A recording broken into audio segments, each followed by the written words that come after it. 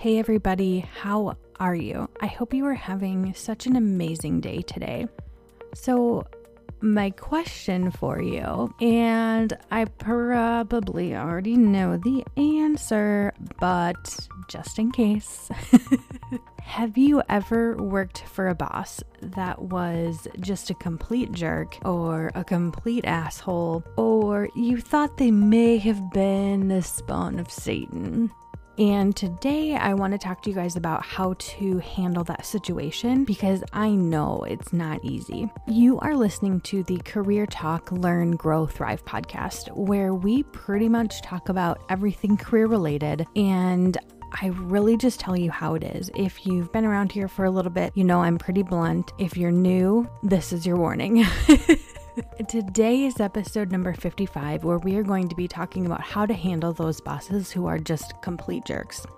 I'm your host, Stephanie Dennis. I have a background in human resources and recruiting, but I really just love to help people throughout their careers and, share what I have learned and hoping that can serve you guys. That's why I made this podcast. And this is a good time to mention most of my episodes do contain adult language. Okay, guys, let's get into it here. So we've all been there, right? We've all had the boss who is completely terrible, or we have had a spouse or significant other who was working for the devil. I feel like it's like one of those like the devil wears Prada situation, right? Where it's like a complete disaster, but there is hope at the end of the tunnel. Or no, that's the wrong saying. There's light at the end of the tunnel. Sayings are not my strength, so I usually get them wrong. So here's the thing. When we are working for a boss who is just a total ass, we sometimes have to be the leader that they aren't. And we have to, what some people refer to as manage up. But we have to do this in a very careful way because we don't want to be offensive. We don't want to be rude. We don't want to be on their level, right? We want to be that bigger person. We want to be that leader. So here are a few things that we should do before we take any sort of action. Number one is just observe. Pause, slow down, and just observe, which leads me really well into number two. And this is one of my weaknesses, that's for sure, is jumping to conclusions. So you want to just, hit that pause button and observe and don't jump to conclusions, because sometimes when we jump to conclusions, we're jumping to the wrong conclusions in a really, really negative way. Number three is going to be not to let your work suffer. It's really easy when you're in that situation where your boss sucks and on a day-to-day basis, right? They're making your life harder. I get that. You guys, I've been there. I've been there multiple times. Like I feel you if you're in this spot, and I can tell you I know what you're going through. But at a certain point, either you're going to depart or they're going to leave. And we don't want to leave, if it's us leaving, right? We don't want to leave with poor performance. If someone else comes in, the last thing we want to do is let our work suffer and you're a bottom performer to a new leader. That's not going to look good. So I know it's hard, but we want to still be thriving to be a top performer on the team. Okay, if this is a habitual problem, right? Your manager is mean to you, if they are saying things that are inappropriate, if they are crossing a line, either morally or ethically or violating some sort of company policy. Number four is I want you to document. And now I don't say this to be malicious or to have some secret piece of paper that's going to screw somebody over. That's not the intention here. The intention here is if this gets to a point where we need to go to HR, we can say, hey, here's what was said last Tuesday. Here's who was in the room. Or maybe you were alone. It doesn't matter. Document things like that. What was said, what day, roughly what time. And those are the types of things that you want to keep track of, because if we do need to escalate the situation, like if your boss is so bad where they are harassing you on any sort of level, that they are making you feel uncomfortable. And I'm not talking petty shit, right? Like I'm not talking someone told you to, maybe even in a better way, but like get your ass into gear and get to work. Maybe they said, hey, I really need you to step it up. That is a completely different story than someone throwing around comments like nice ass or get to fucking work, whatever, you know what I mean? Like any sort of comments that make you feel uncomfortable at that level. Not someone telling you to do your job. That's very different, but you guys know what I'm talking about here. If it gets to an inappropriate level, we need to escalate. You want to have some sort of documentation, or if you remember, right, exactly what was said and when it was said, so you can have a productive conversation with one of the people on your HR team. Number 5 is going to be along similar lines, is to be keeping emails. I don't have a very good memory, so I keep pretty much all my emails, period, good, bad, or otherwise. But if there is something, again, that you think is inappropriate and you're a person who typically deletes your emails, you're going to want to keep that.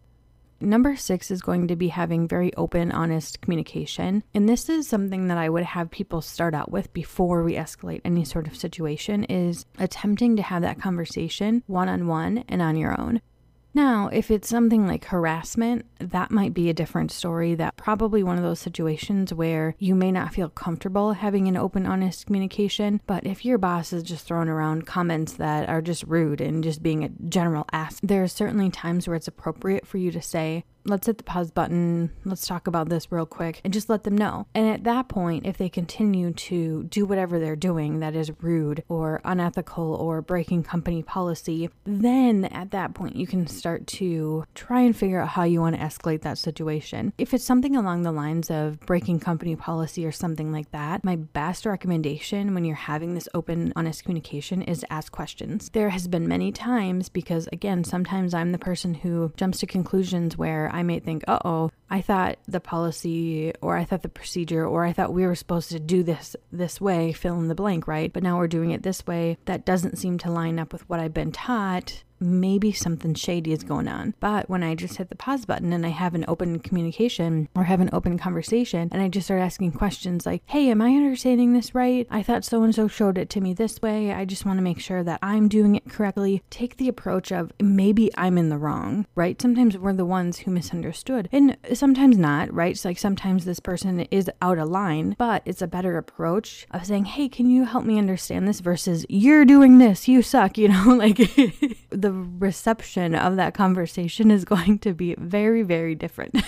And you don't want to be combative, right, in your conversations. You don't want to walk in a room ready for a battle. You want to walk into a room ready for a conversation. And number 7 is going to be being that leader. And now I know you may not have direct reports. You may not be in a formal manager position or supervisor position or leadership role formally with any sort of title or pay. However, the reality is sometimes we are the more mature ones than the leaders we're working for, right? So we need to set a better example than what they're capable of setting. I know that sucks, and I know that we need better leaders sometimes, but the reality of the situation is until one of the two leave, that's not going to change, right? So we need to be the bigger person and be the leader, which leads really well into number 8 and number 9, which is taking the high road and being the better person. So if they're doing something unethical or shady or just wrong, take the high road. Do what you know is correct, even if they're doing it wrong. And at some point, if it needs to be escalated, do so. And if not, then at least at the end of the day, you took the high road and you are doing things correctly. And number 9, again, doing something correctly and being the better person or being the bigger person. And number 10 might be really helpful from the perspective of you understanding your manager and being able to figure out where they're coming from, right? So number 10 is try to determine what motivates them and what sets them off. And now you may or may not find this helpful. I have found this helpful because I know my personality is very different than other people's personalities, right? Like I know exactly what motivates me. I know what ticks me off. And when I understand that from other people, it really helps me understand their perspective and where they're coming from. It also can allow you to shed some light on how they approach situations, because you might approach a situation very analytical and very thoughtful, and they might approach a situation more so like, what's a good example? Like ER triage, right? Like who's the one who has the worst problem? Let's fix it quick and move on. So if you guys are approaching situations differently, you may think that you have a terrible boss, but they're just problem solving in a different way. So this has actually really helped me in being able to hit that pause button and not to jump to conclusions, because I'm like, okay, remember, Steph, they operate like this, and there's many ways that you can do this. Some companies actually offer formal team training where you can understand the personality types of your colleagues. It's something that you could even suggest to your manager or other people on your team, like, hey, let's all take a Myers-Briggs personality assessment so we can, work together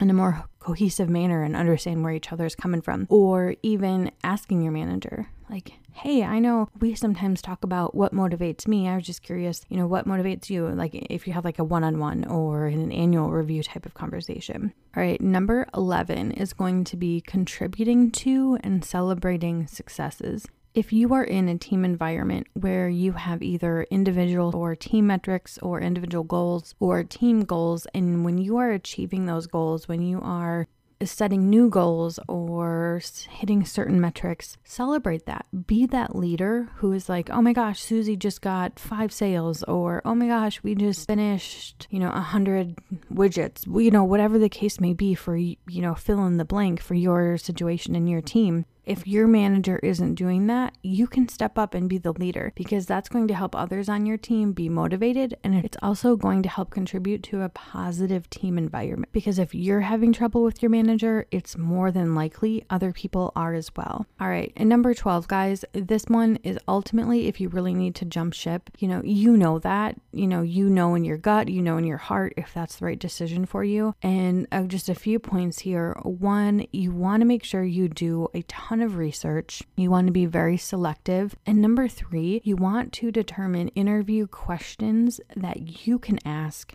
while you're in an interview with your next future boss based on your situation with your current boss, so you don't get in a situation where you're moving from job to job and ultimately working for the same ass but with a different name at a different company. So it is certainly acceptable and appropriate and usually expected during an interview that you're asking questions of the person interviewing you as well. So if that is something you're going to do, I would strongly encourage you to figure out 1 to 3 questions based on your current boss and your current situation that you can ask a potential or your next boss. So again, you're not ending up in the same situation.